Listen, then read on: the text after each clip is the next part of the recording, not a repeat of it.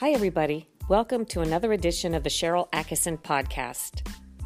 Now, I know some people out there may not be terribly interested in the troubles in Ukraine when it comes to what President Trump did or what former Vice President Joe Biden may have done, what Joe Biden's son Hunter did. But the fact is, as we're approaching campaign 2020, Democrats and Republicans have fired up new debate about all of this, and I thought it would be helpful to sort through some of it.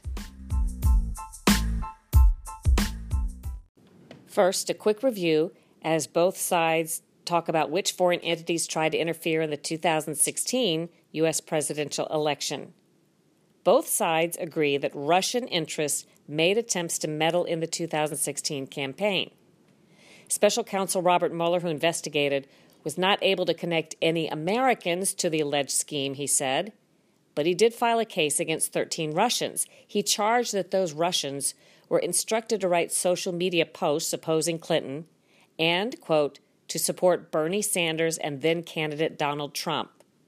And although it hasn't been widely reported, Mueller also testified, by the way, there were instances of Russian social media support for Hillary Clinton as well. Anyway, there's widespread disagreement on the role that Ukraine may have had in the U.S. election interference in 2016. Now remember, Russia and Ukraine are enemies, and both of them are lobbying different entities and groups and politicians here in the U.S. to try to get their side heard and to try to get an advantage for their side. So a lot of what you're hearing in the media and with politicians, I believe, is a result of that. But recently, Democrats stepped up their efforts to dismiss allegations that Ukraine was involved in any mischief in 2016.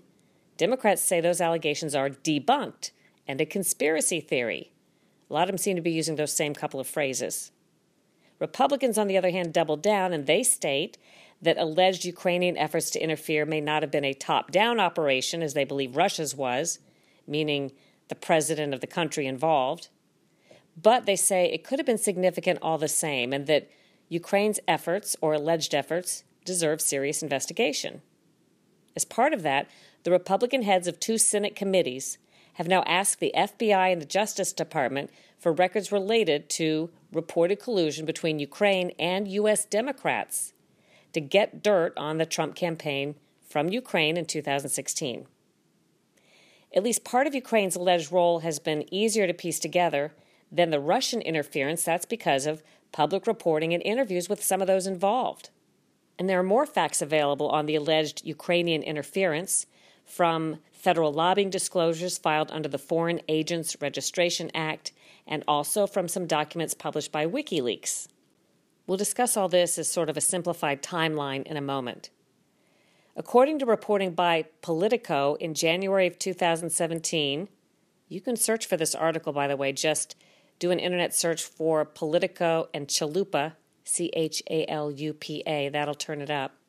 According to this 2017 investigation, efforts by Democrats and Ukraine to, quote, sabotage the Trump campaign in 2016 did impact the race, Politico concluded, even though Trump won in the end.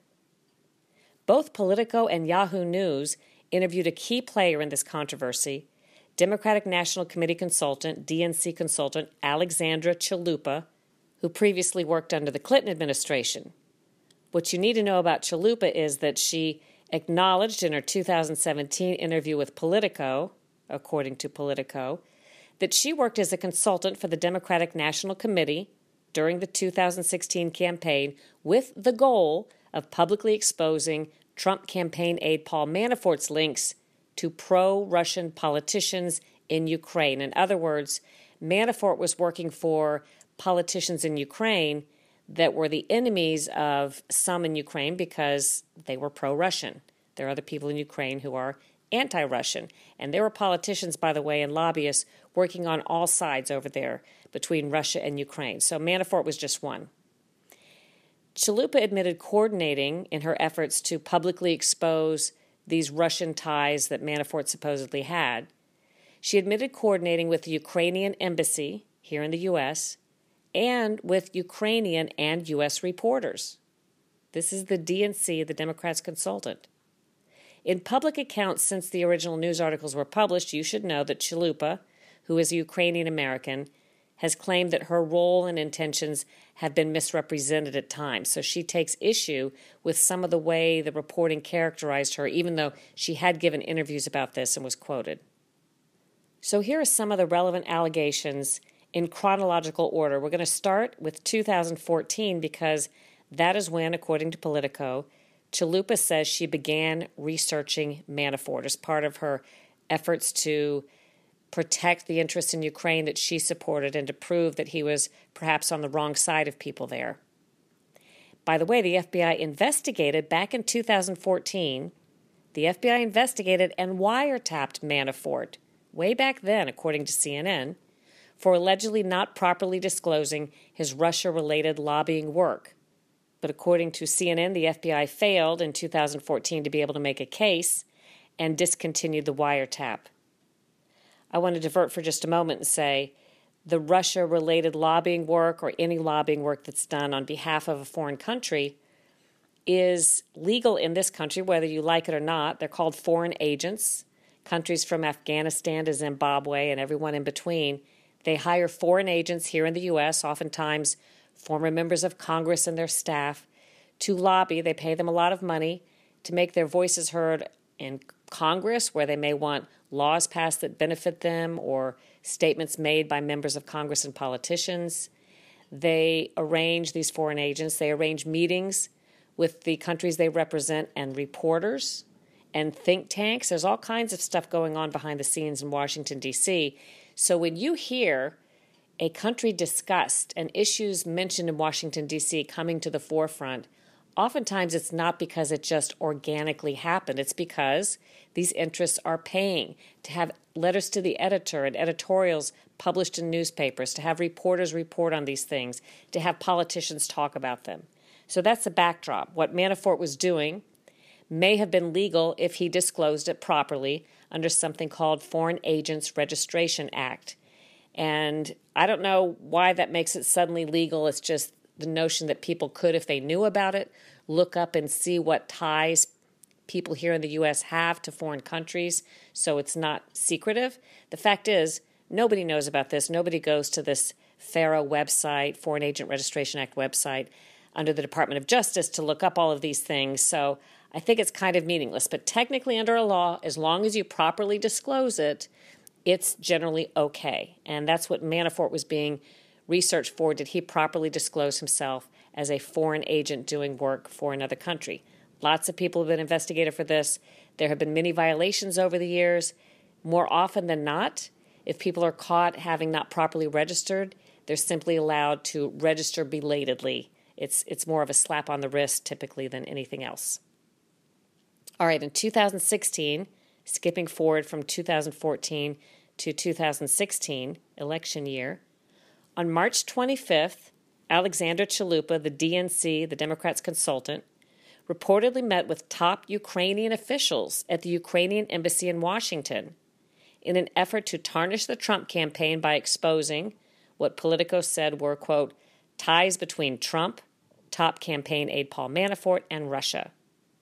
The Ukrainian embassy, according to the Politico article, proceeded to work, quote, directly with reporters researching Trump, Manafort, and Russia to point them in the right direction. According to an embassy official, though other officials later denied engaging in election-related activities. Let me summarize that again. Politico reported that Ukrainian officials here in the United States worked directly with reporters to research Trump, Manafort, and Russia to controversialize whatever relationship they thought there might be, or to make it seem as though there was a relationship, to point reporters in the right direction. That's according to Politico, although some officials later denied this. Okay, later, March 30th, Chalupa reportedly briefed Democratic National Committee staff on alleged Russian ties to Manafort and Trump. In other words, this was before we all heard the Russia, Russia, Russia narrative. Maybe it was the beginning of the Russia narrative. This was the day after the Trump campaign had hired Manafort to manage the July Republican convention. With the Democratic National Committee's encouragement, according to Politico, Chalupa then reportedly asked the Ukrainian embassy to arrange a meeting with Ukrainian President Petro Poroshenko to discuss Manafort's lobbying for Ukraine's former president, their enemy, Viktor Yanukovych. Okay, that's a lot of names, but what you need to know is there are different factions in Ukraine as the administrations change. Some people are considered pro-Russian, some people are considered anti-Russian. This DNC, Democrats consultant Chalupa, was on the side of the current president and wanted to discuss Manafort's supposed ties to the enemy, the former president. So the Ukrainian embassy, according to Politico, declined to arrange the meeting with the Ukrainian president, which really would have been, I think, obviously over the line when it comes to election interference. But according to Politico, the Ukrainian embassy became, quote, helpful in trading information and leads in this story. Ukrainian embassy officials in Chalupa, quote, coordinated an investigation with the Hillary team into Manafort, according to a source that talked to Politico. This effort to coordinate an investigation with the Hillary team reportedly included working with U.S. news media. So all that's in March of 2016. In April, a Ukrainian member of parliament named Olga Bielkova reportedly sought meetings with 6 members of U.S. Congress and reporters here in the U.S., including former New York Times reporter Judy Miller, David Sanger of the New York Times, David Ignatius of the Washington Post, and Washington Post editorial page editor Fred Hyatt. We know this because this is disclosed in those FARA Foreign Agent Registration Act records. Someone disclosed, who the Ukrainians were paying somebody else to arrange meetings with. That's how we know. The week of April 6th, perhaps this was one of those meetings, Chalupa and the office of Republican Marcy Kaptur, a Democrat from Ohio, who co-chaired the Congressional Ukrainian Caucus, they reportedly discussed holding a possible congressional investigation or hearing on Manafort in Russia by September. So election year, this operative for the Democrats, the Ukrainian American who was coordinating with the embassy and other reporters, was also coordinating with Congress to try to bring to light and bring to the forefront before the election these supposed ties between Trump aide Manafort and Russia. Chalupa also says she began working with reporter Mike Isikoff around this time. About a week later, the meetings with members of Congress apparently continue. The Ukrainian member of parliament, Bielkova, and a colleague met with an associate of Senator John McCain. The associate was named David Kramer. He was with the McCain Institute, according to government records. John McCain, as you may know, is a Republican from Arizona. Kramer was a former U.S. State Department official affiliated with the anti-Russia Ukraine Today media organization. Now follow me if you can, but Kramer would later be sent to London by Senator McCain to meet with the author of the anti-Trump dossier, Christopher Steele. More on that in a moment. Bielkova, the Ukrainian member of parliament, also met with Liz Zentos of the Obama administration's National Security Council and with a State Department official named Michael Kimmage. So these meetings are going on between Ukrainian officials and Obama administration officials and members of Congress, both Democrat and Republican or associates. April 20th, about a week later, Chalupa reported that she was a victim of a cyber attack, interestingly. And at this time, the FBI imaged her laptop and her smartphone. 2 Republican Senate committee chairmen are now seeking those records, by the way. I'll talk about that in just a moment.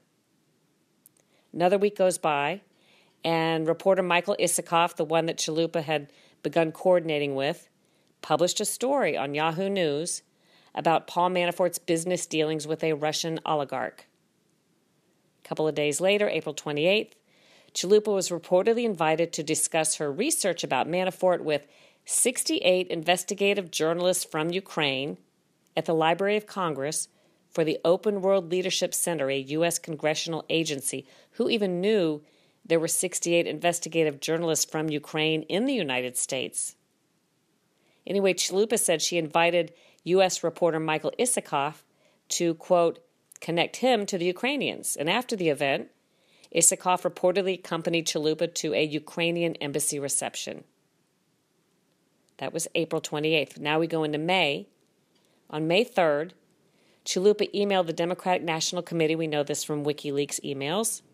She emailed the DNC that she would be sharing with them sensitive information about Paul Manafort, quote, offline, including, quote, a big Trump component that will hit in the next few weeks. Late July, Chalupa reportedly left the Democratic National Committee to work full-time on her research into Manafort, Trump, and Russia, and supposedly she provided a lot of off-the-record guidance to a lot of journalists, according to Politico. Around the same time, just to get a marker on time here, FBI agent Peter Strzok opened a counterintelligence investigation into the Trump campaign. August 2016, we're a couple of months away from the election. Justice Department official Bruce Orr reportedly met with FBI official Andrew McCabe and FBI lawyer Lisa Page to discuss Russia-Trump collusion allegations as relayed by Christopher Steele, who was the author of the anti-Trump dossier. The point is that after all of this Russia talk was ginned up by the Democrats' consultant, Alexander Chalupa, who coordinated with journalists in Ukraine, the FBI is now investigating these so-called Russia collusion allegations and Russian ties. Now, here's a pretty big one. On August 4th, the Ukrainian ambassador to the United States wrote a critical op-ed about then-candidate Donald Trump. It was later said in one of these hearings recently that the Ukrainians bet on the wrong horse. They thought Hillary Clinton was going to win, and they were not on Trump's side, and that perhaps this op-ed was ill-advised in retrospect. But strange, isn't it, that a foreign ambassador here in the U.S. would publish such an article about a political candidate? 4 days later, on August 8th, FBI agent Peter Strzok wrote to his girlfriend Lisa Page, FBI lawyer, that they would stop Trump from becoming president. About a week later, August 14th, the New York Times broke a story about Paul Manafort allegedly taking improper cash payments a decade earlier from pro-Russia interests in Ukraine. Ukraine's so-called Black Ledger showed these cash payments and was publicized by Ukraine's National Anti-Corruption Bureau. Again, Ukraine is entering the picture with information that taints the Trump campaign and Paul Manafort and connects them both to Russia. True or not in Trump's case, but there's a connection being made. By the way, Ukraine had formed the National Anti-Corruption Bureau, the one that leaked the Black Ledger that supposedly implicated Manafort. Ukraine formed this bureau in 2014 under a condition to receive U.S. aid. A couple of days later, August 19th, Paul Manafort resigned as Trump campaign chairman. All the controversy was brewing. The same day, a Ukrainian parliament member named Sergei Lyshenko, who was part of the Petro Poroshenko bloc political faction, held a news conference to draw attention to Manafort and Trump's supposed pro-Russia ties. Here the Ukrainians are again, holding a news conference, ginning up this information. And by the way, I tried to visit this link where they had the news conference about Manafort, Trump being pro-Russia, and the photo of the news conference and the description itself had recently been removed. I first accessed it probably a year ago. I was able to find it on the Wayback Machine, by the way, but it's not on the regular spot anymore. It was recently removed. At the news conference at the time in August of 2016, the Ukrainian parliament member was said to be exposing, quote, a firm run by U.S. businessman and Republican Party presidential candidate Donald Trump's campaign chairman, Paul Manafort, who, the description went on to say, reportedly directly orchestrated a covert Washington lobbying operation on behalf of Ukraine's ruling political party, attempting to sway the American public's opinion in favor of the country's pro-Russian government during the presidential period of Viktor Yanukovych. Okay, so you see that there are factions fighting within Ukraine. The ones in power now, speaking out, do not like the supposed pro-Russian people that Paul Manafort had represented in the past. A couple days later, Bruce Orr, a Department of Justice official, met with Glenn Simpson, co-founder of Fusion GPS, who reportedly identified several possible intermediaries, he said, between the Trump campaign and Russia. The point here being that Ukraine is ginning up a lot of this Russia talk, in coordination, it appears, with Democrats here in the United States, and at the same time, the FBI is becoming very interested, and the Department of Justice is becoming very interested. Okay, President Trump gets elected anyway, and talk of Russia really starts to escalate. November 18th through November 20th, after the election, Senator McCain and that longtime advisor I mentioned earlier, Kramer, the former U.S. State Department official, together attend a security conference in Halifax, Nova Scotia, where someone named Sir Andrew Wood, a former United Kingdom ambassador to Russia, told Senator McCain and his associate Kramer about the Fusion GPS anti-Trump dossier. And they all discussed taking steps to try to make sure the information had already reached, hopefully, the top levels of the FBI for action. On November 28th, the McCain associate Kramer flew to London to meet Christopher Steele, the author of the anti-Trump dossier, to get a briefing on the anti-Trump research. And afterwards, Glenn Simpson of Fusion GPS, whom Steele was working for, reportedly gave Senator McCain a copy of the dossier. Senator McCain soon arranged a meeting with FBI Director James Comey to make sure this anti-Trump dossier was in the top hands at the FBI. All right, fast forward to 2018. On February 22nd, Kramer, that Senator McCain associate, invoked his Fifth Amendment right not to testify when called before the House Intelligence Committee. So that's a very simplified timeline, as complicated as it sounds, a simplified timeline of how Ukraine and Democrats and the dossier all kind of figure in together. Senator Ron Johnson, he's a Republican from Wisconsin, and he's head of the Homeland Security Committee, and Senator Chuck Grassley, a Republican from Iowa, who heads up the Senate Finance Committee, have now asked Attorney General William Barr and FBI Director Christopher Wray for various records, including forensic images of Chalupa's devices. Remember I said that she reported that she had been hacked or intruded upon, and at the time, the FBI imaged her devices. So presumably they have records from that still, and these two senators at least would like to see them. The senators are also seeking records from the National Archives to try to obtain White House visitor log records regarding any meetings between Chalupa, Ukrainians, and Obama administration officials.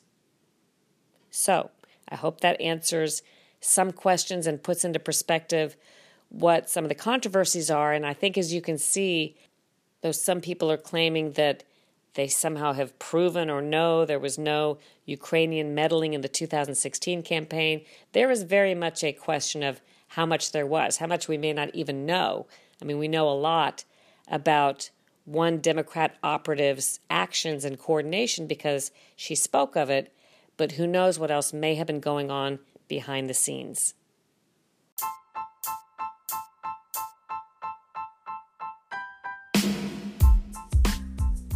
I hope you enjoyed this podcast. If you did, leave a comment, like it, share it with your friends, and consider subscribing to the Sharyl Attkisson podcast and Full Measure After Hours. Those are two of my podcasts. You can listen to them on iTunes or your favorite distributor, or visit SharylAttkisson.com and just look at the podcast tab. You can listen to them right there.